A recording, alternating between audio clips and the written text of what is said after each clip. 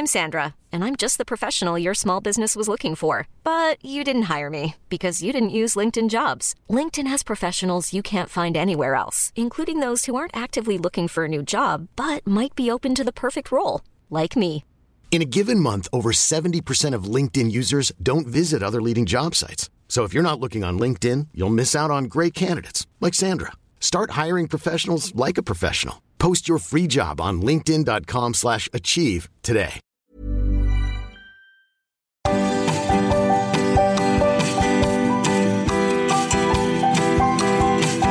Billington, he said, same job, same house, same wife.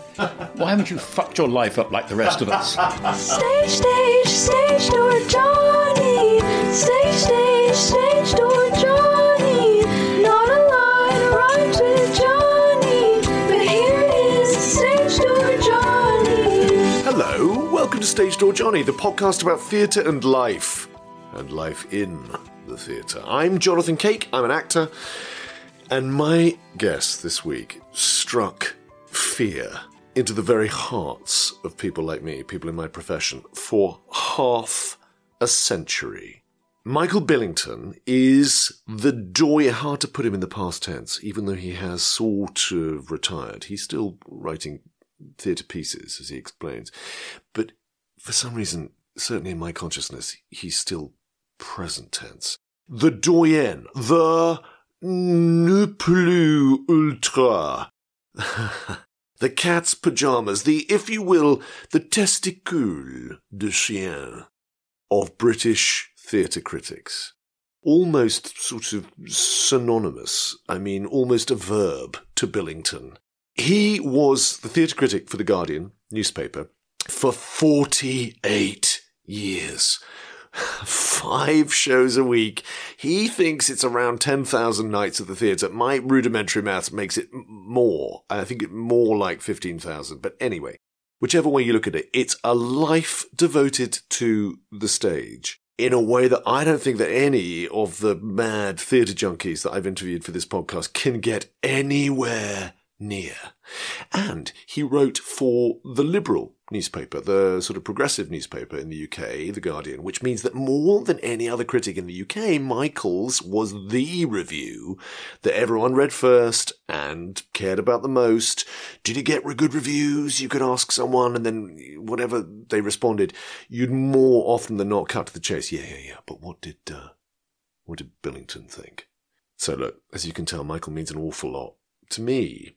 Partly because he and I have spent so much time together over the course of my life, not in person, obviously, but just spending every weekday since I was about 12 or 13, poring over the arts page of The Guardian, wondering what Michael had to say about the latest new play. I wrote to him after our chat, and I wrote this. From where I'm standing, you've been the one constant figure presiding over pretty much the whole of my theatre-conscious life, reading you every morning, digesting your take on a show, its relationship to other plays and productions, discussing it with my friends, bitching about you, anything we disagree with, always secretly hoping, when it was our turn, that you, above all others, would approve of what we've done. In many ways, even more than my agent, my parents, my friends, you have been the single figure I've been most in contact with about the theatre throughout my life. And he was a pretty good guide. I owe him huge thanks, really. All right, enough of that. Let me take you to chilly Chiswick in West London in January of this year, 2024. The River Thames is lapping not far from the front door of Castle Billington, as we settled into his book-lined front room to talk about his lifelong addiction. Gentlemen of the Stage Door Johnny Company, this is your beginner's call. Mr. Cake and Mr. Billington to the stage, please. This is your beginners. Michael, yes, you're so lovely to do this. We're off? We're off! Turns out this is it. And listen, what I wanted to start by saying was that you've just retired, relatively recently retired, from being The Guardian's theatre critic for 48 years. Correct. And before that, so I think you did break the half century, right? Were you not at the Times? I was at the Times from 1965 to 1971. Oh, look. And I was their sort of utility player. Right. I would do theatre reviews, I Right. would do film reviews, I'd do television reviews, and I'd do interviews. Right. 6 years on the Times, Well, and then 48 years on the Guardian. In typically modest way, you've refused to add the two things up, as any self-respecting cricketer would, to get a better average. So you were a critic for extremely important publications for 54 years. Correct. In total. You call it something like 10,000 nights at the theatre, which must be a sort of rough arithmetic. Well, I reckon if you go, as I did, 5 times a week, and you go for 40 plus years, you would do at least 10,000 nights at the theatre. I mean, it sounds vast when you add it up, but in reality, I mean, people go to the office, 5 days a week. I simply went out to the theatre 5 nights a week. Yes. I'm not saying it was routine, but all I'm trying to say is it wasn't any more extreme than most people's working lives. No, I suppose not. But I think to have sustained a career that long in such a particular mode, it must have been some kind of addiction. I think addiction is the right word, actually. And I think that's why stopping being a theatre critic is quite hard for most people. I mean, I'm lucky because I haven't given up entirely. The Guardian's kept me working on a freelance contract. Right. So I still have to supply, 15,000 words a year, mainly for the website.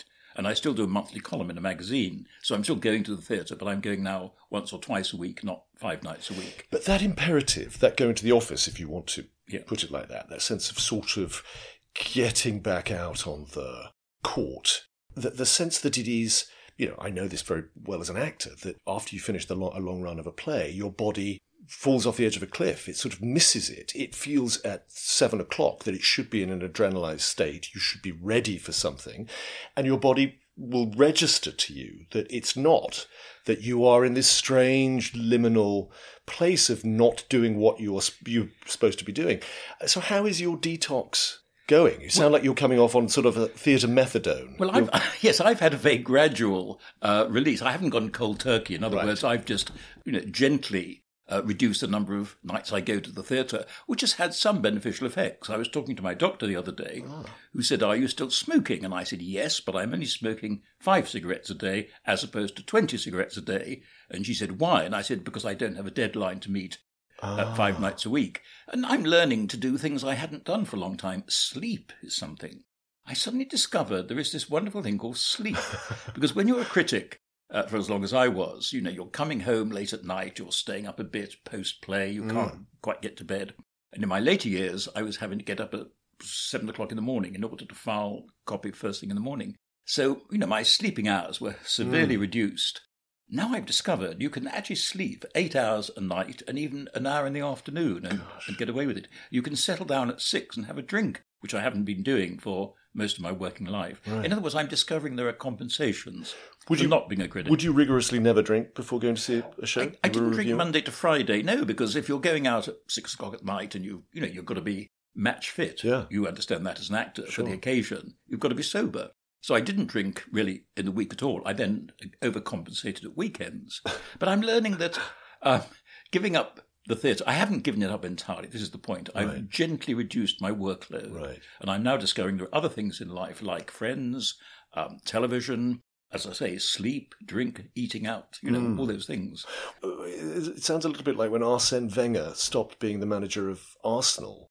And, he, I think, had terrible difficulty, as people who are obsessive about their interest, their work, do, in adjusting to sort of regular life, but then felt a slight sense that he devoted too much time to the exclusion of all else to this pursuit. Did you have any sense of that when you stopped? I do feel a sort of sense of guilt about this because, I was working hard, as you rightly say, for all those years. I was not only reviewing theatre every night, I was also doing other things. I mean, I did quite a lot of radio work in the daytime. For a while, I was doing a film column. I was doing a lot of teaching, actually, which people don't know about. I taught at various American universities. So I was working sort of basically 7 days a week. I didn't spend enough time with my wife, and I didn't spend enough time with my daughter when she was growing up. I have to say she's entirely Unharmed? Well, I think she's unharmed, and she did get to see some plays, But I feel I should have been a better family man and a better husband and a better father than I actually was. But having said that, it is, you use the word addiction, I think that's the exactly right word. Theatre gets into your bloodstream, and it's very hard to detox and get it out of the bloodstream. Yes, it does. It really, really does. But even by the standards of people's passion and interest, seeing a play 5 nights a week for 50 plus years is an intense level of devotion. Did it ever sicken you? Did you ever feel trapped by it? I'm so, innocent or naive or immature that I never got bored with the theatre itself. Obviously, I got bored with specific productions. Yes. And there were certain genres that I found unappetizing. For instance, I once made the big mistake of writing a column about the kind of theatre I didn't really enjoy. Yes. And I said puppetry I didn't enjoy, mime I didn't enjoy. Yes. The result was I then got deluged with invitations to mime festivals in East Anglia or puppet festivals in Scotland or something to overcome this to change your mind. blind spot. In the end, I did actually learn there's more to mime than some loon in a white mask, standing up on the stage pressing against a wall. Mime is a much more rich field than I thought. Even puppetry, I now take on board. Puppetry has become very voguish. It's very voguish. Every avant-garde production now uses puppetry. Sure. But no, there were certain genres that I didn't respond to. What is loosely called physical theatre, I didn't much like, because when I went to the theatre, I wanted to engage with ideas, language, text, and all those things. And I still have a kind of blind spot about so-called physical theatre. But my point is, I was never bored by the theatre itself. And I suppose it's partly because, A, I never fully grew up, and secondly, because theatre always surprises you. This is the great thing about theatre. You think you know what a playwright is going to say. You think how a music will develop, and then you see something that entirely knocks you for six and discombobulates you. And theatre has that capacity, I think, to amaze and astonish and surprise. Unlike other media, I mean, I now watch a lot of television, or much more than I used to, and I find television falls, as you well know, I'm sure, into standard formulae and standard patterns. Cinema, I think, is much more, predictable. But theatre is astonishingly unpredictable. And if you think of the major dramatists, of today, they constantly take you by surprise, play by play. A Tom Stoppard play, a Carol Churchill play, a David Hare play, a Laura Wade play. They're always slightly different from what they did last time. So theatre has that capacity, I think, a unique capacity, keep surprising you. Is it the liveness particularly? Do you also feel, of course, you're talking about the form can surprise you. What Tom Stoppard or Laura Wade have to say can hit you upside the head in a very unexpected way. But is it also that we are watching a story from beginning to end? We can choose wherever to look. We're in wide shot sort of all the time, as it were, although directors will direct our attention as though it were in close-up. But we have autonomy to see the totality of it, or even just focus on one small little detail of it. And in that engagement, as a live human being watching other live human beings in space in front of us, we are constantly held in a state of suspended animation. What will happen or not happen or screw up or be triumphant in the next instant? All that is absolutely true. We are our own director, our own editor when we're watching a play. Obviously, as you rightly say, we're choosing where to look. Also, with theatre, there is the capacity for mishap, for embarrassment, which adds to the suspense and the excitement. I mean, all those things I don't need to stress are true. Since semi-retiring, I have discovered, though, one thing, which is that there are lots of inconveniences to the live event, and I don't want to sound heretical. No, totally. But true. I mean, they're fairly obvious. I mean, West End theatres are so badly designed that if you've got a very tall man in front of you, who's that lovely actor? Is it James Norton? Do I mean James Norton? Yes. Who did that one? Yeah, who was sitting in front of me at a theatre not so long ago and turned around and said, I do apologise, he said, for being so tall, because I couldn't really see the stage properly. Sweet of him. So there's that. I think audience behaviour, this is another subject, audience behaviour is getting worse and worse. What I'm building up to is a discovery that sometimes, and this is more true of opera than drama, sitting in a cinema, watching the live relay of the event, can be almost as rewarding as being at the live event. And I'll give you a concrete example. I do like opera, and we have a local cinema that gives you Covent Garden and the Met, and I went to see a Wagner opera, Das Rheingold, and my wife and I paid £22 per seat. Wonderful. We sat in the front row, and it was as if Das Rheingold from Covent Garden was being relayed specially to us. About 4 weeks later, I went on my own to Covent Garden. I paid £220 for my stalls ticket on my own, 10 times more than I'd paid in the cinema. And I thought, is this experience 10 times better than it was sitting in the cinema? Right. This is a very heretical argument to make, and I'm not actually devaluing the live event, but I'm just saying that there are now conveniences to sitting in cinemas. And I would suspect, this must be true of plays as well, it may be equally good or better to sit in the front row of your cinema than to sit in the back row of the balcony in a West End theatre. Well, the pandemic showed us that this economic model is probably not going to go away, right? I mean, they no one could go into the Old Vic to see Matt Smith and Claire Foy doing their piece. I think it was a Nicholas Payne piece. But they could live stream it and sell tickets at a not extortionate rate, as you've just talked about, and sell and transmit it to exponentially more people than would ever come to see it during the run of a play. Well, I think this is a very big point, actually. I remember the very first transmission of the NT Live. Right. And it was a Phaedra with Helen Mirren. Yes. Nick Heitner production. And I was deputed by The Guardian to go and write about it in a cinema. And I came out and I met a well-known director, Peter Gill. And Peter said to me, he said, Michael, he said, that was better than it was in the theatre, wasn't it? And I said, well, I take your point because you got actually the action in close-up. You saw every facet of Helen Mirren's performance in great detail. Obviously, it was a very rich theatre experience. I wouldn't deny that. But all I'm saying is sometimes, not always, the cinema can give you added advantages that you don't get from your theatre seat. This is not an attack on live entertainment. No. I spent my life watching live shows. All I'm saying is we're now into a new era where it seems to me the reproduction of something can be potentially as rich as the original. Yes, I do think it's a tiny bit dangerous. I'm going to play devil's advocate here.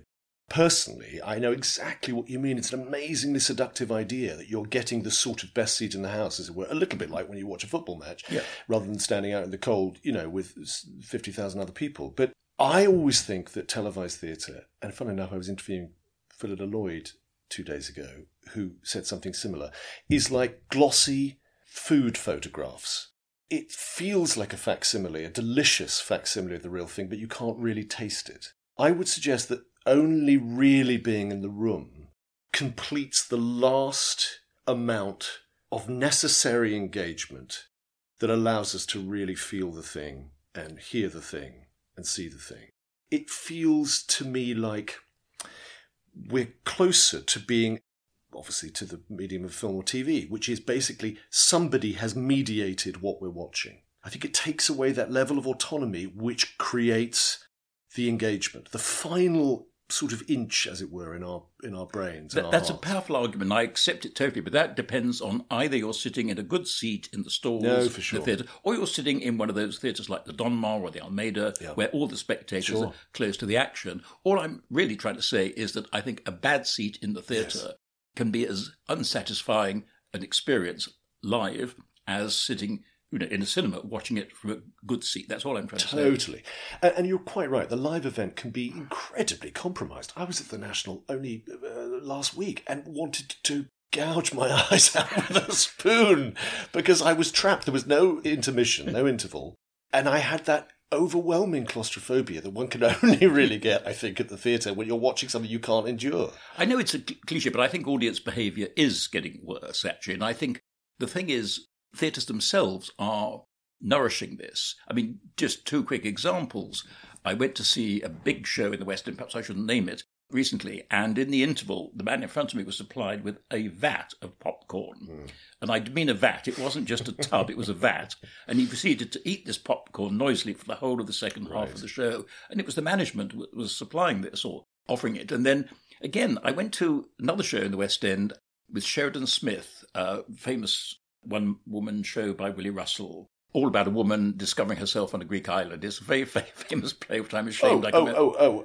The one that was made into a movie with Tom Conti and Julie Walters. Yes, exactly. That one. It'll come to one of us in a minute. God. But my point is, the management was obviously keen to make sure the audience was happy. it was filled with hen parties who were pissed out of their minds, quite simply. Sure. And so I was watching this play through this sort of filter of all these very happy ladies who were just drunk, quite simply. Yes. And I thought, it's the theatre that is encouraging this. Yes. There was another example, one last example, when Who's Afraid of Virginia Woolf was in the West End, and one of the actors said, I'm not going on if the audience is going to be sitting there eating while I'm acting. And I thought, absolutely right. So I think managements need to stop this habit of supplying food and drink at remorseless intervals. Well, now we're talking about, the economic... I suppose we weren't quite talking about the economic imperative of how theatre has to adapt. But live streaming or recording the plays is certainly a part of why it's become so popular. Not only that you can get a great seat in the house in a way that you might not do at the live event, but I suppose there's also a case to be made, isn't there, Michael, for inducing people into the theatre and allowing them to enjoy it unencumbered by what one might call those sort of bourgeois expectations of good behaviour. I mean, I think there's, in trying to get a younger, more diverse audience, I think there's a general sense that one needs to broaden out the welcome that a theatre can provide for its audience. I'm all for that. I'm all for youth and diversity and encouraging more people to go to theatre, obviously. But I don't think it's bourgeois to ask an audience to behave with a certain modicum of restraint while watching a play, not to fill their face with food, not to be drinking all evening, not to be having sex in the stalls or whatever. I think there are certain rules of behaviour in a theatre that I think, for the benefit of everyone else, we need to observe. In other words, you should be aware of what effect your behaviour is having on other people. Yes. And if you're slurping drink the whole time, and I say if you're consuming a 3-course meal while the play is going on, I did literally go to a West End theatre and someone ordered in the interval a plate of, I think it was spaghetti or something, and they were then eating this for the second half of the plate. And what you got was the aroma of sort of pasta or something coming through. We are going through a social change, and it's wider than the theatre, in which people no longer want to be simply an audience. They want to perform being an audience. And it stands in sport as well as in theatre. And criticism.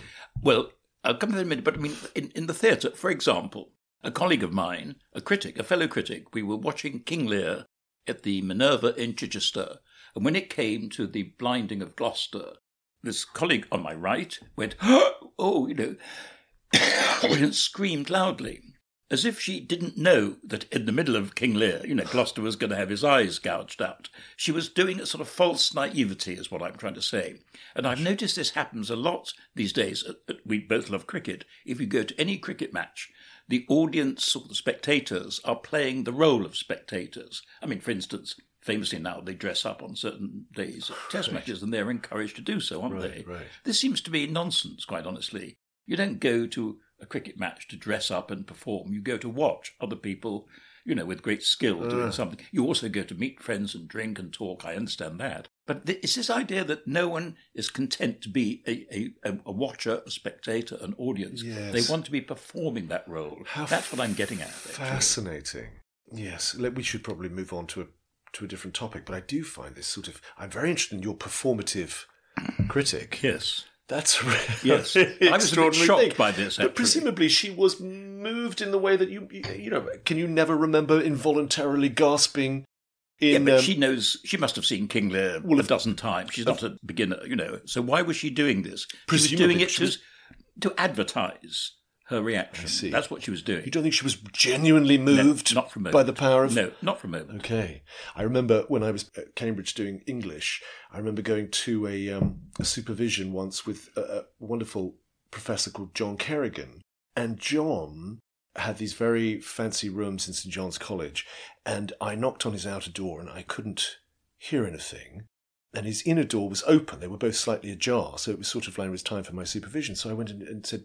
John, and from inside I heard... So I thought, gosh, what's going on? I opened the door a little more, and there was John Kerrigan. Sobs, paroxysms of tears. And I said, John, are you okay? Shall I come back? Is everything all right? No, it's fine. I've just been rereading Hamlet. Gosh. And so my point is simply that however much exposure one might have to something, perhaps she was... consumed by the moment. And the only thing the human body could do was gasp. You're giving her the benefit of the doubt. It's just phenomenal. I don't want to harp on this, but I've noticed that, again, even critics now are starting to play the role. I had a colleague who's now retired, and I loved him dearly, and I'm not going to name him. But if it was a comedy, he would laugh uproariously and look round to see that we were watching him laugh uproariously. Right. And he accused me, actually, of being totally inscrutable. You know, he said, the trouble with you, Billington, I never know what you're thinking. Well, I took that as a compliment, actually, because I think I'm not going to give it away, you know, while watching the play. Let them read my review to find out if I thought the play was funny or awful. But you must have let yourself laugh. Oh, of course I laughed, yes. He did in one column say even Billington was laughing at this, as if I was so notoriously humourless. I never laughed. Yes, of course I laughed. But what I'm trying to say is I did cultivate, if you like, a certain impassivity of appearance so that people didn't quite know what my reaction was. Because you must have been aware of being a type of performer in a darkened auditorium as well as the people on stage. You were a figure that people watched. I think that doesn't happen much in London. I know it happens in New York because friends of mine who've been on the New York Times, Benedict Nightingale, who worked there for a year or so, said it was awful because you as a New York critic were being watched and scrutinised by the management to see what your reaction was. I think you were. I think in London we are much more anonymous, actually, than that. I mean, A, we're not celebrities, and B, there are so many of us, and I don't think managements, as far as I'm aware, spy on us. There's a wonderful line about critics. I always love this line. When critics get above themselves, Robert Robinson on a radio programme said, he said, drama critics, they're sad, anonymous men who get the last bus back to Muswell Hill. I mean, that dates it because then we're not exclusively male anymore, but, you know, you get the picture. Yeah, of course. I also, Michael, you were and are a celebrity, and specifically in the business that you were in the business of reviewing. I would deny that word celebrity because, I mean, it's very flattering of you to say it, but I don't think I was a celebrity. I mean, I went about my business, certainly, and I did it for so long. Obviously, I suppose people knew who I was. But a celebrity is someone, you know, who's always on television, whose face is well known, etc. I hope I cultivated a certain discreet you absolutely did. Anonymity. This is nothing to do with your unimpeachable conduct as a critic all those years. What I simply mean is I think of celebrity as someone who attracts a hell of a lot of attention. And because you wrote for the publication, because most actors or people in our profession, my profession, are soggy liberals, you wrote for the soggy liberal paper, which meant that you were the critic for the profession. You were the one that we all read and cared about. And not least that you know, I could go on and I will do, not least for your extreme depth and breadth of knowledge, your exhaustive knowledge of world theatre and your exhaustive knowledge of past productions, and also your deep care for what you were watching. That palpably came through in all your reviews, how much it mattered to you that this would achieve something that you felt was pleasing or worthwhile or meaningful.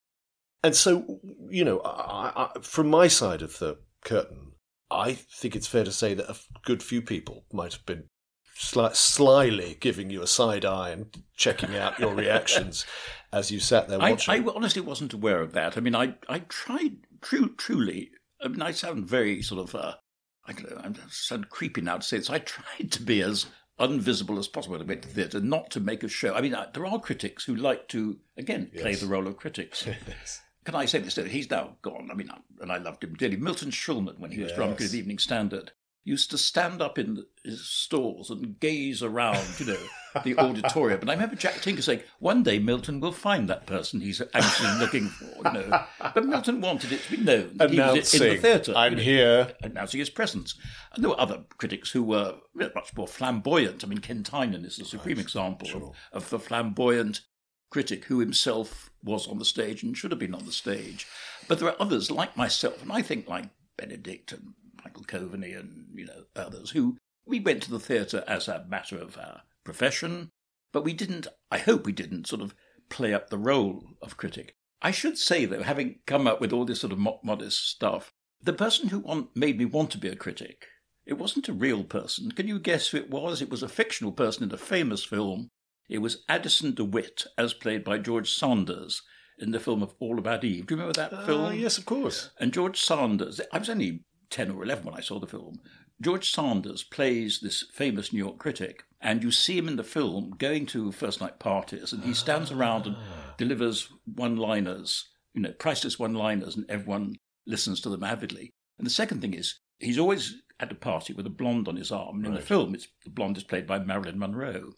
And I thought, when I was a teenager in Leamington Spa, a young man, I thought, gosh, this looks a good life, doesn't it? You go to the theatre, you become a celebrity, which I'm not, and you go to theatre with Marilyn Monroe. It didn't happen. Didn't work out like that? Didn't quite work out like that. But all I'm saying is, I had a romantic notion of what a critic's life was like before I did it. When I started doing it, I realised it is a rich and a satisfying and rewarding life. But there's also a lot of grind and hard work and, and anonymity sometimes, like I said earlier. Of course. I mean, grind, my God, 48 years, 10,000 nights. Let's go back to a bit preceding George and Marilyn. Do you remember the first time you went to a theatre? I think the first time was Peter Pan. The first event that really made a big impact on me, and I have written about this before. I was 7 years old, I think, and I was taken by my parents and some friends of theirs to see Troilus and Cressida at what was then the Shakespeare Memorial Theatre in Stratford-on-Avon. This is 1947, I think, with Paul Schofield. Not that I knew who Paul Schofield was at that time, but it absolutely hit me for six. The beauty of the language, the sheer imagination of the production, the idea of a play about these mythical or heroic figures. I mean, it just seized my imagination, and I've never quite got over that. And I thought, this is the thing. To be part of that world in some way would be exciting. And a lot of my early theatre going was coloured by going to Stratford, later on to Birmingham and Coventry, but Stratford particularly, because I'm talking about a period in the 40s and 50s, pre-RSC, which I love the RSC, but pre-RSC, it was very much a sort of actors' theatre. And when I was in my teens, I saw Laurence Olivier, Michael Redgrave, John Gielgud, Edith Evans, Peggy Ashcroft, great, great, great actors. And I think that was the real turning point. That was the thing that induced me to feel I've got to be somehow part of this world. You wrote about going to see Olivier at Stratford, do Titus Andronicus. Yes, and Macbeth and Malvolio in 1 year. In 1 year. And that was this is 1955, I was 15. And I just remember all those performances. This is rather terrifying. I remember particularly his Macbeth and his Titus. The Macbeth especially in great detail, and I could hear in my head now his inflections. So when I see Macbeth on the stage, I think, oh, Olivier did that rather differently. And he was, I don't need to persuade you, but he was a genius. And what he found was an ironic comedy in Macbeth, as well as all the other qualities. Really? And also he built up to a sense of despair. My way of life is fallen into the sear, the yellow leaf, and that which should accompany old age is honour, love, obedience. Troops of friends I must not look to have. And on troops of friends his voice soared in that, I can't imitate it, but in that unique way. And you suddenly realise Macbeth was aware of the cost to himself of what he had done. Using the diphthong of troops. Troops of friends, Troops of friends. Oh, it was a great line, but I mean, that was his genius, to highlight a phrase. It's interesting how actors do that. You know this. I'm telling you what you know already. No. But I remember leaping on several years. Ian McKellen playing Richard II. The line I remember from that is when Richard is soliloquizing and he's talking about kingship and he says, need friends. And again, Ian's voice sort of hit that, need friends. Even if you're surrounded by power and monarchy, you need friends. Yeah. Interesting that word comes up in Shakespeare. Yes, so interesting that the power of friendship. The two examples you quote are both about friendship and about loneliness. But I was turned on by acting. I mean, this is what I'm trying to say. Yeah. That was the first thing that attracted me about theatre. Yeah. These larger-than-life figures who seemed capable of greater suffering and greater joy and greater humanity and greater despair than anyone else. And it really did change my life, I think, going to see all these plays when I was, still in my mid-teens. This feels like a little bit like asking about the sort of progression of people in sports or sports figures from relative, would Len Hutton be able to bat against Jasprit Bumrah now, for example. But it speaks perhaps to the way in which your taste may have changed over half a century that you were writing theatre criticism. Do you think Olivier, transported to the Donmar warehouse today, would seem absurd? Or would still make us understand something of what great acting is about? It's a very good question. I think Olivier was so exceptional, he would be intelligent enough, if he were now playing at the Donmar, he would scale down his performance, I suspect, to suit that environment. He was alert enough to do that. I don't know anything about his intellect, but he had an intuitive actor's intelligence that I think would enable him to do that. But you're quite right when you hint that acting has changed.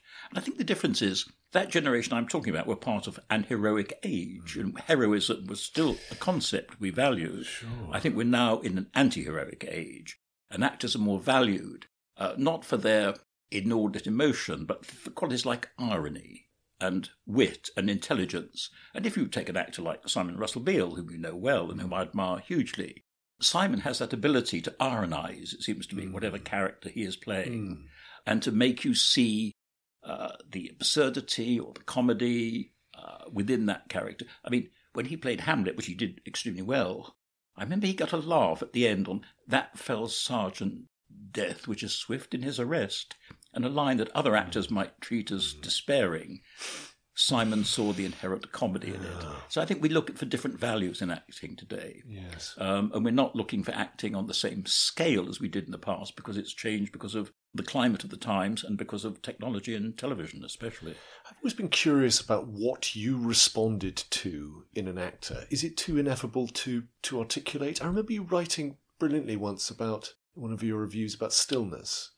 Yes. Are there things that particularly interest you in a performance? It depends on the play, obviously. And I mean, in the classics, what I'm looking for is some insight into character, which I had not grasped before. And I think that's one of the great things about the theatre and about acting, that it's a form of permanent literary criticism. Right. And that when you go and see a Hamlet or a King Lear, you asked me earlier about, did one get bored in a sense? No, because if you're going to see a classic, each time it's renewed by the performance and the director. So, you'll learn something new from every Hamlet, Lear, Othello, Macbeth that you see. So the actor will bring, through their own intuition, something you hadn't spotted. That's what I'm suggesting. Of course. And I think in modern drama, obviously the actor is then creating something which you hadn't seen before. So the theatre is always renewing itself, it seems to me. But over the course of all those years, did you ever start to think to yourself that you were defining a certain taste in what you wanted from a performer, from an actor? Things that you were particularly drawn to, like, for example, that quality of stillness that you talk about? Because there's some actors, of course, who can give brilliant performances whilst being extremely kinetic. But you might have enjoyed stillness more. Stillness is a quality. Repose is quite difficult, I think, on stage, isn't it? The temptation is to do something and move. Yes. And some actors can be quite amazing. Female actors, too. I mean, I'm thinking of one or two specifically. Penelope Wilton, I think, has that great quality of intelligent repose. She draws the eye to you, your eye to her, I should say, by the minimal nature of her physical movements. I mean, she's recently playing the Queen Mother in a West End play, Backstairs Billy. And again, she didn't do a lot physically, but she kept you riveted by the economy of her gestures. There are other actors, of course. I mean, Olivier was another example, who surprised you by his physical danger. You never quite knew in which direction he would move, or which direction his gestures would go, etc. I would say there are different qualities I admire in different actors. Right. Repose is one, and I would say clarity of utterance, to use a phrase that Tom Stoppard likes. Clarity of utterance in an actor. I'll give you another example. Alec McCowan was an actor I absolutely adored watching, because Alec McCowan had the ability to take a line and deliver it into your lap, as it were, into the stalls, He articulated with fierce clarity in a way that I found aesthetically pleasing and aesthetically exciting. Right. But all actors, you know this, I'm telling you something all actors are different. All actors have unique qualities. In some it's the dangerous physicality, in others it's the quiet repose, in some it's the vocal acrobatics, in some it's the vocal sharpness, different actors, different qualities. Yeah. You said, when you were having that lovely send-off from the National Theatre, Rufus Norris did a little evening for you, I think, at the National Theatre, and some wonderful actors did some pieces from some of your favourite plays. You said very feelingly to Rufus that you envied his ability to be able to work in rehearsal with actors. Mm-hmm. Do you think your responses as a critic would be different if critics could see the process as well as the outcome? I was once asked this question publicly, or semi-publicly, by Tony Sher. The RSC used to have meetings when the company would invite a guest, and I was invited to talk to the company one day, and Tony Sher stood up and said, would it be good if critics could come to rehearsals and see the process? And I said, no, I think it'd be awful. I think the real benefit, I said, would be if critics could direct. And afterwards, there was a lunch afterwards, and Greg Doran, who'd hosted the whole thing, said, were you serious about that? And I said, absolutely serious. He said, good, because we have a festival called Not the RSC, organised by the actors themselves. Yes. Would you like to come and direct? And thanks to Greg, I was invited, and I had a handful of very, very good RSC actors. And we did a play, I directed a play, in the upstairs at the Barbican, not the upstairs, but in the conservatory above the Barbican. Yeah. And I did a Marivaux play with 6 superb actors. So I do believe this. I think a critic watching rehearsals is pointless. I have done it. Max Stafford Clark once invited me to watch a rehearsal of a play he was doing. I felt useless. I sat at the back of the Royal Court. I couldn't intervene, obviously. It would be presumptuous of me to have spoken. I just felt useless, a useless voyeur. And of course, all you're watching is someone laboriously setting up a scene. I mean, it's not easy to watch. So I got nothing out of that. But I said doing a play, and I've now done 3 or 4 with real actors, that is spellbinding. That's insightful to your criticism. Yes. It means it informs whatever you're going to eventually write, because you understand what the process of getting under the bonnet is like. Has it made you more sympathetic? David Hare did say you were soft on actors. He did. Do you think that's fair? And has it made you more sympathetic? Did those experiences of directing make you more sympathetic to theatre makers? Well, David Hare said I'm soft on actors. Yeah. I hope I'm honest about actors, but I've always been, sympathetic to actors. I did work in a theatre when I was much younger for 2 years in Lincoln, Theatre Royal Lincoln, as a glorified publicist and then as an occasional director. And I was also part of the managerial team, so I understood something about actors, what actors were going through. And I've always had sympathy and, I hope, understanding of actors. Can I tell you a quick story? Always. Well, I directed a play. There was a season at the Battersea Arts Centre when 4 critics directed plays. Oh, yes, I remember it. And I directed a Strindberg play and a Pinter play. And the Strindberg play was called The Stronger. It had 2 actors in it, both women, and one talks endlessly and the other listens. My instruction to the actress who listens was, don't react all the time. Don't keep reacting. Just sit there and let us guess what your reactions are. She followed my instructions to the letter. She then got devastatingly attacked by Adrian Noble, who reviewed the production in The Guardian. And I went to the Battersea Arts Centre on the second night, and I found her sitting in her car, weeping. And I said, please, what is it? She said, I just can't go on, after what Adrian said. And I said, look, it's my fault. You were doing precisely what I asked you to do. You are still a wonderful actress.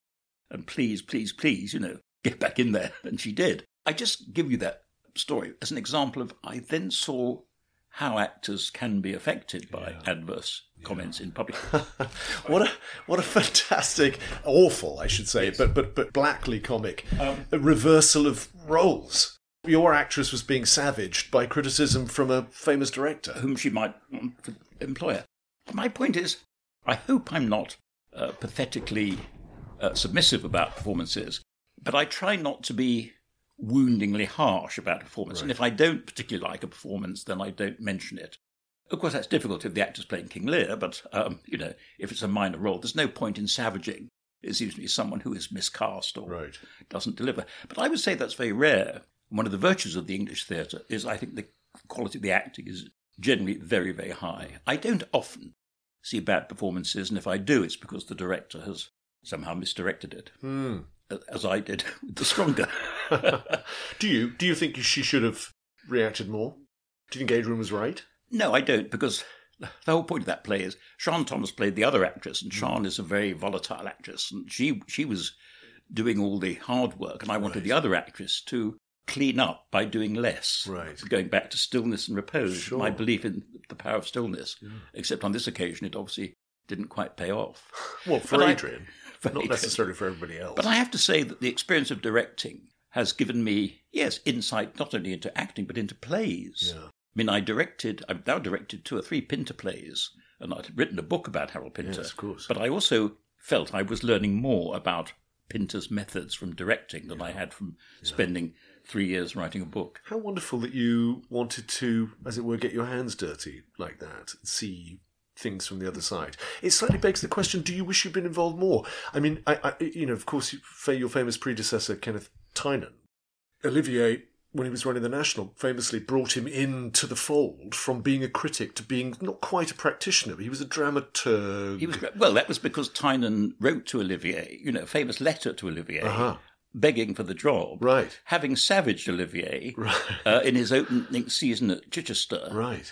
And there's a famous story about Olivier at home in Sussex reading this letter from Tynan, turning to Joan Plowright saying, look what the bastard's done. He's asking for a job. And it was Joan Plowright who said, be sensible, take him on board. And Olivier decided, yes, it's better to have him inside the tent pissing out than outside the tent pissing in. And of course, it wasn't a very wise appointment in the end, because Tynan did bring a knowledge of world drama, which Olivier palpably did not possess. But did you ever hanker for, I don't know, Nick Heitner or Sam Mendes to say, gosh, you've got such a depth and breadth of experience, can I consult it in a way? Can you come into the creative process in some form? No, I didn't hanker for that. I mean, I've never revealed this before, but Trevor Nunn, when he was running the RSC, and I'd known Trevor for many years, did take me to lunch and say, would I be interested in joining the RSC in that capacity as a dramaturg? And at that time I said, well, I had so many commitments. I was Guardian theatre critic, I was doing radio programmes, I was having a very full life, and I just thought, actually, no, I'd rather stay where I am at this stage of my life. Were you tempted? Briefly tempted, and it was very flattering, and I was very grateful for the offer. But going back several years, I mean, when I was at Oxford, I was acting and directing and reviewing, and there was a stage when I took myself for a walk. I remember this quite clearly, and thought, what am I going to do with my life? What do I want to do? I want to be involved in theatre in some way. Would it be good to pursue directing, which I was doing at the time, or would it be better pursuing criticism, which I also did? And what decided me quite emphatically was the fact when I went into a rehearsal room, I was always nervous and apprehensive and tense. I gather people always are. When I sat at my desk in my room at Oxford and typed my reviews, I felt comfortable, let's put it like that. Right. But not confident, but comfortable. I thought, yes, I think I can sort of do this. And I mean, that, amongst other things, was what really decided me. When I directed, A, I was nervous, and B, the results weren't always that good. Right. So, did the comfort ever leave you? Did you ever panic about not being able to write about something? Did you ever feel that it wouldn't come, or did it always? I think all critics have these moments of panic. It's quite common when you think, oh my God, how am I ever going to be able to do this? And it's particularly when confronted by a brand new play that you haven't read it. It's the first night. In those days, we were doing on-the-night reviews. You've got till 11 or 11:15 to try and make sense of a new play by Tom Stoppard or Harold Pinter. And you think, God, and you get very nervous. And I can remember one occasion, and it was a new Stoppard play, I think. It wasn't Arcadia, it was one after that, and it was at the National Theatre. And we had to write our reviews in the National Theatre building. It wasn't time to go back to the office. And I was in a lift with Charlie Spencer of the Telegraph. And we didn't say anything. We just raised our eyes to heaven as if to say, what the fuck are we doing? We've got 45 minutes in which to try and describe, analyse and interpret a new play by a major writer, And the absurdity of the situation came to both of us. So I think, yes, one had nightly panics. But I hope I didn't panic about the validity of the job, or in the end, there was something that told me, well, I think I will be able in the end to do this. Were you ever worried about missing history? I know you've famously talked about your first review of Harold's Betrayal and of Sarah Kane, again, which most critics missed too. And also, I'm very taken by your idea that essentially artists, the great cutting-edge artists' imaginations often outrun our ability to receive them. But did that add extra weight to you? Did you ever feel, because of course you had such stature, did you feel that it was incumbent on you to not miss the great breakthrough? Yes, one is aware of one's fallibility, but I can tell a particular story about Sarah Kane and Blasted. Yes, I absolutely wrote a rubbish review on that. It was facetious and silly and ironic, and it shouldn't have been. And then everyone else's review of that same play, Blasted, was also dismissive. Several years later, I was on a panel in Italy, in Rome, I think it was, British Council panel, on a Sunday night with people from the British Theatre, and all the questions from the audience were about Sarah Kane. And I did my usual, oh God, Sarah Kane, I feel so ashamed of my review. I failed to grasp that she had a moral imperative and she was a serious writer, blah, blah, blah.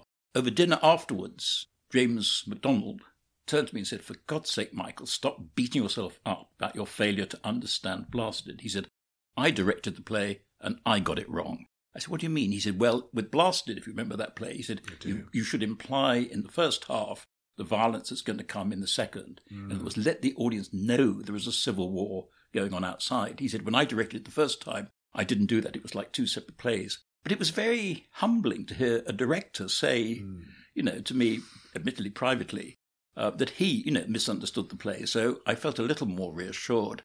There's a terrible tagline to this story. This was a Sunday night in Rome. On a Monday morning, the following morning at about 9 o'clock, my phone rings in my hotel room, and it's the Guardian to say, Sarah Kane has killed herself over the weekend. Could you send us 600 words? We would talk about Sarah Kane obsessively that whole weekend, and it was the very weekend she died. Gosh. But I was very touched by James's honesty in saying that directors misinterpret plays as well as critics. Yes, of course. The betrayal one is another example. I mean, that was just lack of perception on my part. My argument was this is a play, a play about middle-class adultery, and, we've had all that for years, Hampstead intellectuals screwing each other, and I dismissed the play. And, of course, I've since recanted and written several reviews. And became very close to Harold. But I recanted to the point where Lady Antonia Fraser, Harold's widow, now says, for God's sake, Michael, don't feel every time you review Betrayal, you need to advertise your failure the first time. We know you got it wrong. Don't you keep telling us? When was it for that play that he won an award? Yes. And there was a good story about this. Yes. He won the, Society of West End Theatre Award, whatever it was. And it was a big event. It was a big dinner, and I can't remember where, but, there were 1,000 people having dinner in one huge hotel. And Harold stood up and said, I think I'm the most surprised person in this room about my getting this award, except perhaps for one person. There was a pinter pause. Michael Billington. 1,000 heads turned towards me to look at what I'd done to offend this man. I should say I got to know Harold rather better. You did. That. Well, that's very interesting. You wrote a wonderful biography, the authorised biography of him. There is a story to that, which think I could tell. Well, I mean, I was very happy to do the book, and I got to know Harold, I got to know Antonia, and, it was a rich experience. It was a privilege to do that book. A few years later, Antonia, who I know very well, says to me, Michael, of course, you weren't supposed to do that book. I said, what do you mean? He said, well, what happened was there was a man called John Campbell who was begging Harold to write his biography, and Harold didn't want a biography by someone he didn't know. And he said, well, we've got to put this man off. What should we do? I know, said Harold. We'll think of someone else.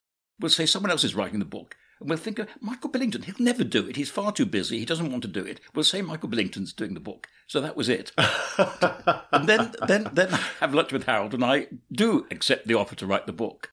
But I love the idea that I was there as a sort of decoy to deter someone else. Yes, as a MacGuffin. Yes. And then it turns out you took the job. I took the job.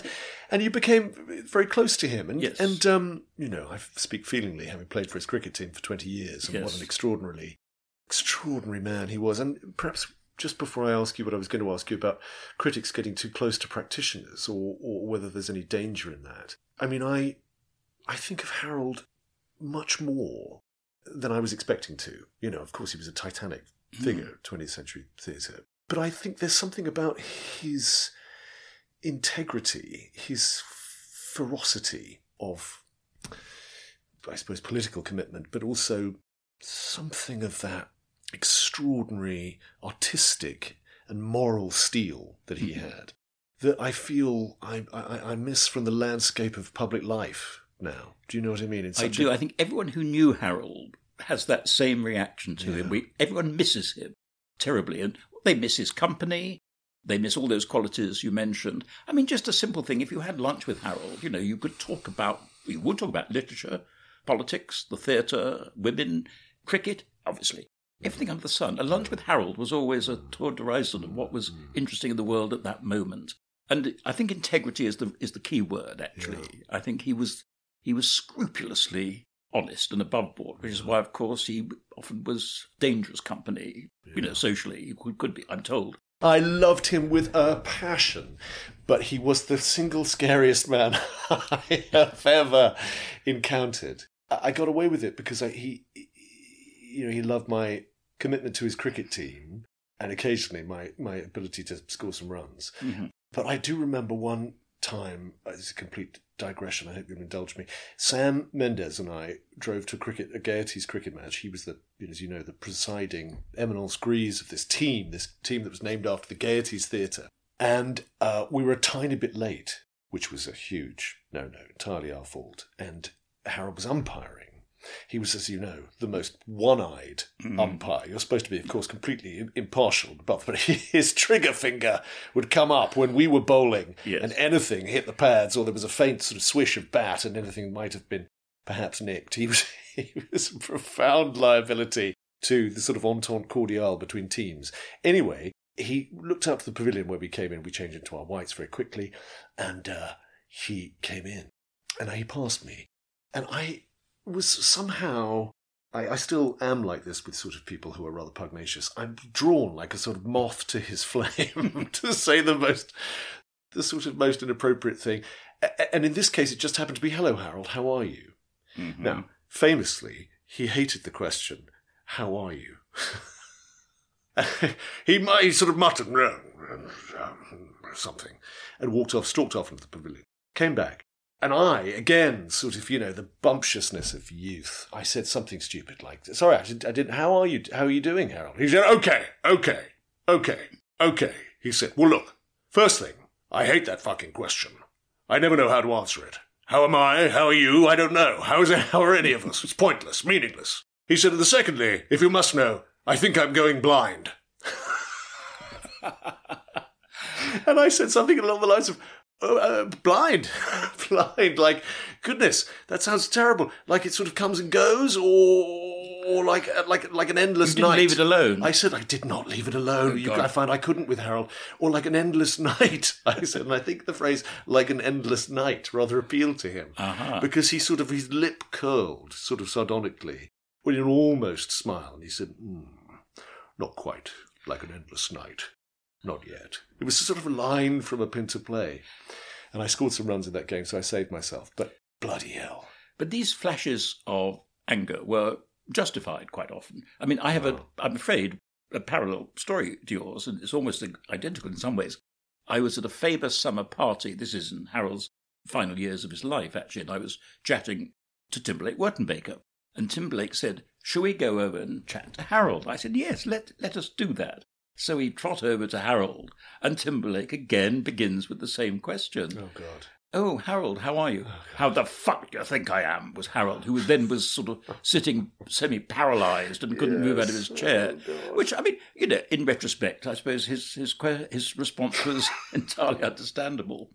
But I never found needless anger in Harold. Maybe I was lucky, actually. I mean, we had a decent, jolly working relationship. We had a very strange relationship because he had this study, little house actually at the back of his main house. Yes. And we'd do a sort of box and cocks. I would be allowed to sit there in the afternoons from sort of when he would work there in the mornings, and I would go in at 2:00 and sit there from 2 till 4:30 or whatever and read all his reviews. He kept all his cuttings immaculately, or his secretary did. I mean, he was helpful and gracious to me, and say when the one occasion when he did snap, he was entirely right to do so. Speaking of bad behaviour in the audience, I saw him eject people who were coughing, merely coughing. I mean, coughing can be annoying, and particularly something you feel like you could control that until the end of a line or a scene change or something. But he would, I remember in, was it Moonlight? Is that the right play? I think it is. At the Almeida. Yes. He marched people out. Go and cough outside. It was fantastic. God, we shall not look upon his like again, eh? No, but it was this quality of, I would come back, integrity, you said, and I would add loyalty. I think he didn't give his loyalty easily to people, but once he did, because they were good cricketers or good companions or whatever, he would be unflinchingly loyal. Yes. I can just tell one quick example of this. I was feeling incredibly unwell. I was going to have, is it an endoscopy? Yes, it was. Yes. On a Monday at the hospital. And the hospital implied I didn't need an anaesthetic, Real men didn't need anaesthetics. So I thought, this is odd. I said, I know. Who shall I ring? I'll ring Harold. This is a Saturday afternoon, about 3 o'clock. He happened to be there. I said, Harold, I'm due to have an endoscopy at Charing Cross Hospital on Monday morning. They say I don't need an anaesthetic. What do you think? He said, don't be such a bloody idiot. Of course you have an anaesthetic. It's otherwise, this thing is being thrust down your gullet. You'd be mad not to have one. I thought, well, if Harold says that, then that sanctions it. But my point of the story is he could be very helpful on practical matters to do with things like health and well-being, as well as occasionally socially very... and took care of you, it sounds like. I'm very, very conscious of time, Michael, and of taking up your still very precious time. But listen, for all your extraordinary breadth of experience, and as I said before, your great, great love of the theatre, which came palpably through in every review you ever wrote, your care for it, and your need for it to be something that asks serious questions about what you wanted, what someone should want from a piece of art. I'm going to put it to you that you don't really know what theatre is. And the reason I say that is because you only ever, I'm assuming, went to press nights. Now, I don't know whether this has ever occurred to you before, but Simon Callow once said that the history of British theatre is, in fact, the history of one night in the run of a play. And unlike the system in America, where critics tend to dribble in for sort of over roughly a week period, so you never quite know when they're in, though of course you always know when the New York Times is in. In this country, in our country, everybody comes, all the family, the friends, and the critics come on this one sort of hellaciously intensified night of scrutiny, which is known as press night. So a bit like Billy Connolly used to say about the Queen. He used to say she thinks the world smells of fresh paint because wherever she went, people were frantically decorating in front of her. You must think the world or the theatre smells of fear and forced laughter, the sound of forced laughter. I mean, did you ever think that was an invidious way to experience? Well, I would challenge what you say in two ways. One is that I was a theatre goer long before I was a critic, so therefore I got used to going to Thursday matinees, where there was half-empty theatres or whatever. I've seen theatre in all its manifestations. Right. And having worked in the theatre, having worked in Lincoln, I knew what an empty house looked like because we used to have seriously empty houses for most of the run. So there's that. Secondly, the critical pattern changed in my lifetime. And in the last 10 years, say, of my tenure, we were being invited to go to previews, not simply to the press night. Okay. And now, I mean, it's almost de rigueur for any major production that critics do not go on the press night. Well, and I've discovered why, because lately I have been on the so-called gala night, they now call it, the opening night. Right. And it is becoming more and more and more horrendous. You know this well, but what happens is, the curtain is advertised at 7. Right. If you go up at 7:25, you're lucky, because the C-list celebrities are all out in the foyer doing air kissing with each other. The show starts. I had a classic example the other night. I did go to the opening gala night of Sunset Boulevard. I mean, there was this mini celebrity audience and some genuine celebrities. But secondly, the forced rapture. It was a very good show, but individual numbers were getting standing ovations. Right. I mean, I thought this was insufferable because the rhythm of a show, musical or play, depends upon continuity. If you give applause, standing ovations, not just applause to every single number, you're disrupting the rhythm of the show. And I thought, this is so artificial. Do you ever go back? Do you ever go back to revisit a play and see how it's grown or changed? I wish I did. I used to when I was, again, an unpaid theatre-goer. And it was particularly revealing with certain actors. Michael Redgrave is the supreme example. Always at his worst on the first night. Always. Because I don't know whether through nerves or whatever. I remember his Hamlet at Stratford, which I saw when I was 18. First night it seemed all over the place. I went back twice to see it. The third time it was one of the best Hamlets I've ever seen in my life. Because he had sorted out the excessive detail he put into the first night, etc. No, I understand Simon Callow's point. The history of the theatre is the history of its first nights. But I think that is changing because I say the pattern of reviewing is changing. Yeah. Let's talk about this. Is it possible to say what the shows are in your extraordinary history that have changed you? That's a profound question. I've told this story very often. When I was 17 or whatever, I came up to London to see Look Back in Anger, not in its first year, in its second year, I think, as a schoolboy. And I came up from Leamington Spa, and I was going to the Royal Court, second house. There was 5 and 8 performances in those days. On a Saturday night, I stood outside the Royal Court as people came out of the first house, looking at their faces. I wanted to see how they had been changed by Look Back in Anger, because I had this romantic notion this play was going to cause people to revisit their lives. I mean, obviously, that's not how theatre works. You don't come out of theatre saying, I'm a new human being, I'm changed. But I think any first-rate theatre has the capacity to, what was it, an American critic said, rearrange your sensibilities, rearrange your consciousness. Yeah. And I think plays and musicals, at their very best, force you either to examine your own life and your own failings and your own fallibility, or to look at society and its failings and its weaknesses. If a play can make you do both, then it's a masterpiece, I suppose. But what I'm trying to say is, if you think of all the really first-rate playwrights of our time, whether it's Pinter or Carol Churchill or Lucy Kirkwood or whoever, you come out of their plays thinking they have perceived something about the human character or human behaviour that needs examination.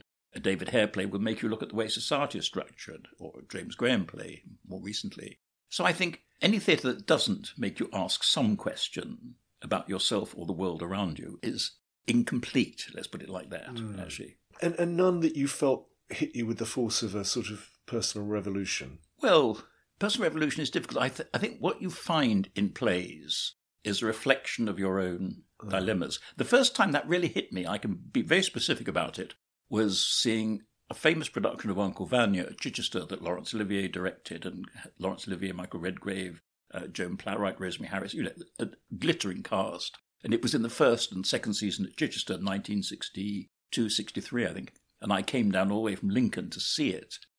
And I remember thinking, that play is a reflection of the deep unhappiness that I, as a confused, whatever I was then, 22-year-old, was feeling unhappy in love, unrequited, I thought, gosh, this play understands exactly the passions I'm going through. It's absurd. There I was, identifying with a 47-year-old Russian neurotic in the shape of Uncle Vanya, but I thought Chekhov understood precisely my own emotional confusion. And I think plays continue to do that, actually. Whether any one play sent me out of the theatre saying, no, I can't think of one single play that made me think I'm going to give up my worldly goods or I'm going to behave like a better human being. But every play does something, if it's any good, as I say, to modify your sensibility. Yeah.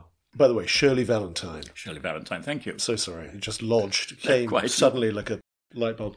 Do you have any idea who a bloke called Peter Marks is? No. Looking mystified, as well you might. Well, he was until relatively recently the theatre critic for the Washington Post. Mm-hmm. Now, Peter Marks, admired critic, took, I think, a buyout from the paper, and now the Washington Post has no theatre critic. Oh. I would argue one of the great newspapers of the world, someone who works for Jeff Bezos, or presumably maybe even Jeff Bezos himself, who owns the Washington Post, has decided they don't need one. How sanguine, or what do you feel about the future of criticism, perhaps theatre criticism in particular, in a world where how we get our news is so increasingly atomised? I don't think it will disappear, despite the Washington Post, which is a tragic story, because, A, there's so much going on in the theatres. It needs some kind of someone to discriminate between what is worth seeing and what is not seeing, even on basic economic terms. Audiences need some kind of information about what to see, what not to see. Sure, it has a commercial aspect. Yeah, absolutely. Secondly, I've said this many times, but I think criticism somehow completes the cycle of creation. The writer writes the play, the director, the actors, the designers interpret the play, they stage the play. If there is no reaction to that, none at all except from friends and audiences, I think everyone is left incomplete and dissatisfied. The worst letters I've had, and the angriest letters, have always come from artists whom I've not reviewed, rather than artists I have reviewed. In other words, there's a frustration, is there not, if your work is not being evaluated or discussed publicly. Nothing worse than being ignored. And I think for a certain generation, it's print. I remember a very fine actor, Michael Pennington, saying to me once, he said, you didn't review an Ibsen play he'd done at fairly sort of, fringy London theatre. I said, well, I did, Michael, but it was only online. He said, oh, it doesn't count if it's only online. It wasn't in print. Right. Therefore, I felt it hadn't been reviewed. And artists get incredibly, as you know, hurt, wounded and angry if their work is not discussed publicly. But I think above all, for the need for public information, criticism will survive, but it will take different forms and different shapes. One thing that's changed, and we haven't even mentioned that, is the idea of star ratings on a review. So you have now an instant guide to whether this play is worth seeing or not. Did you bridle when you were told you had to have one? I bridled then and I bridle now at the very thought. And as a reader, I bridle because I want to read a review to make up my own mind as to what the critic is saying. I don't want it to be slapped on the review. And also there is the terrible temptation. If it's a 4-star, 5-star review, you read it. If it's a 2-star, 1-star review, you read it. If it's a 3-star review, you think, oh, well, do I need to read this? Do I need to go, in fact, to the play? Star ratings are, I think, a corruption of reviewing, actually. The reader should elicit or decide what the critic thinks from reading the prose, not be told in advance. And decide where they intersect with it, because there may be things that you're pointing out in a nuanced review that may really appeal to them in a way, as you say, that when you get that middle star rating, it's very easy to just dismiss it without investigation. I know of one newspaper, and I have to be very careful what I say here. Don't. Where the arts editor said we're not having any 3-star reviews, if you could possibly avoid it. Oh, wow. And the critics were instructed, the theatre critics certainly was instructed to do either low ratings or high ratings. God, is it a hit or a miss? Yeah, so when I did raise this point with a particular critic, I said, I was puzzled by your 4-star review last night. She said, well, that's the editor's decision, the arts editor's decision. Wow. We have to be either up or down. We can't be in the middle. That's And extraordinary. as we both know, a lot of theatre occupies this sort of strange territory where it's not a masterpiece and it's not a flop. Most of them, yeah. Most of them, yeah. So that's why star ratings are, I use the word corruption of critical judgment, and I think they are. But there's no getting away from them. Editors demand them. Michael, I always admired how your reviews aspired to being essays. Even given the limitations of the amount of copy that you could write, they aspired, it seemed to me, to put them in context, say something insightful about them, and communicate then beyond that what you felt worked, what didn't. But there's a lovely thing you wrote, just to finish off. You wrote, once the concept of the critic as artist has pretty much vanished. It's a vain thing to say, of course, but I think we should still aspire to that. We are reviewing one art, but we are trying to create another one. Well, all I can say, Michael, is I think you came as close as anybody ever did to making criticism into an art form. Well, I'm very touched by that. But I'd seize on one word you just used, context, and I think that's a crucial word. I mean, if young critics come to me and say, what are we doing? How do we do it? I say, for God's sake, try and put whatever you're reviewing in context. The context of the writer's back catalogue, as it were, the context of the actor's career, the context of the theatre's history. Plays do not exist, or shows do not exist in isolation. They're part of an ongoing story.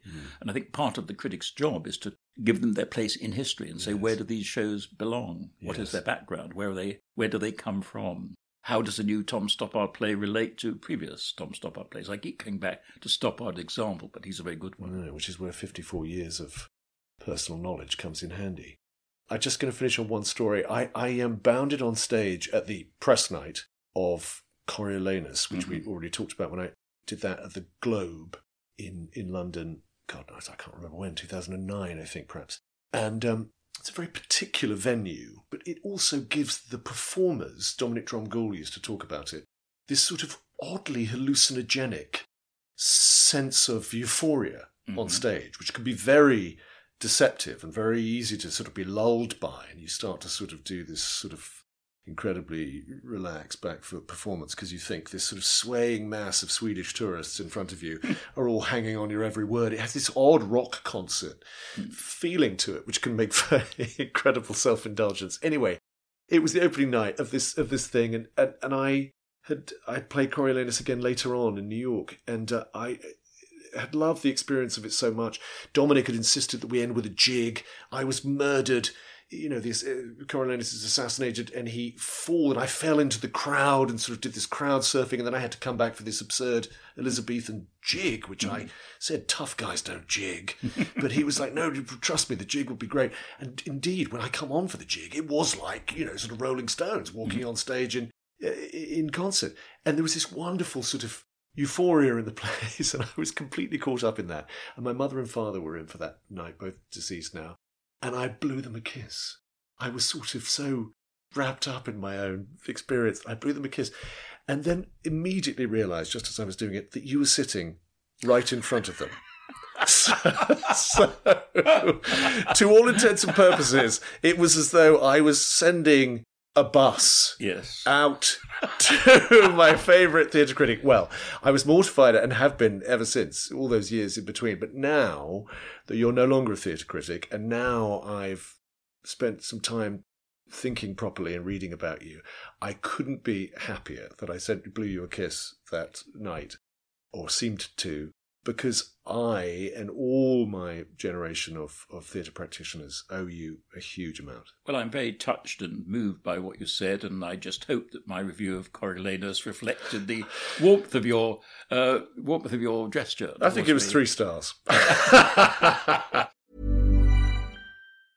I'm Sandra, and I'm just the professional your small business was looking for. But you didn't hire me because you didn't use LinkedIn Jobs. LinkedIn has professionals you can't find anywhere else, including those who aren't actively looking for a new job, but might be open to the perfect role, like me. In a given month, over 70% of LinkedIn users don't visit other leading job sites. So if you're not looking on LinkedIn, you'll miss out on great candidates like Sandra. Start hiring professionals like a professional. Post your free job on linkedin.com/achieve today.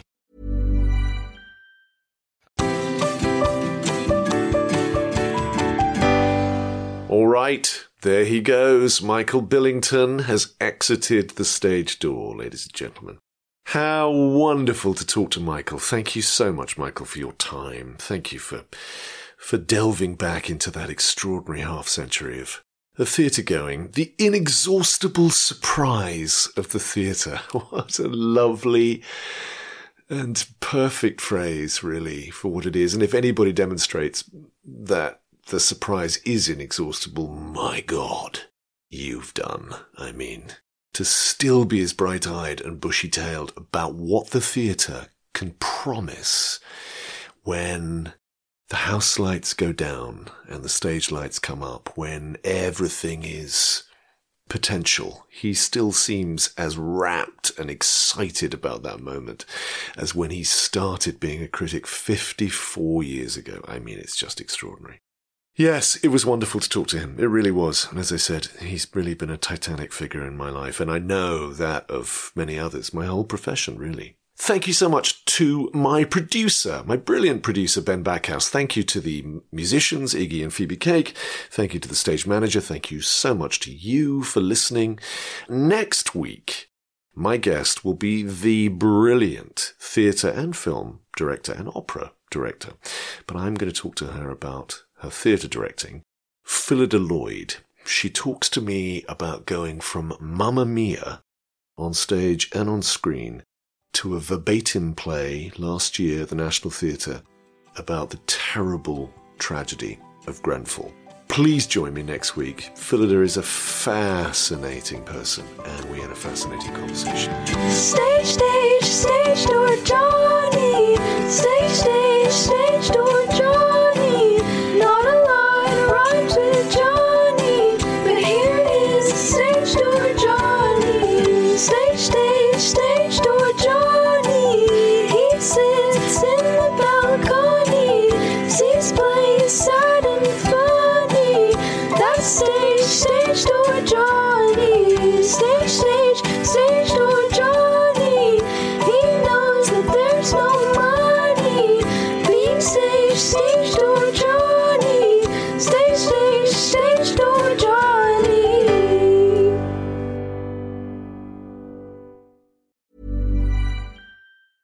Even when we're on a budget, we still deserve nice things. Quince is a place to scoop up stunning high-end goods for 50 to 80% less than similar brands. They have buttery soft cashmere sweaters starting at $50, luxurious Italian leather bags, and so much more. Plus, Quince only works with factories that use safe, ethical, and responsible manufacturing. Get the high-end goods you'll love without the high price tag with Quince. Go to quince.com/style for free shipping and 365-day returns.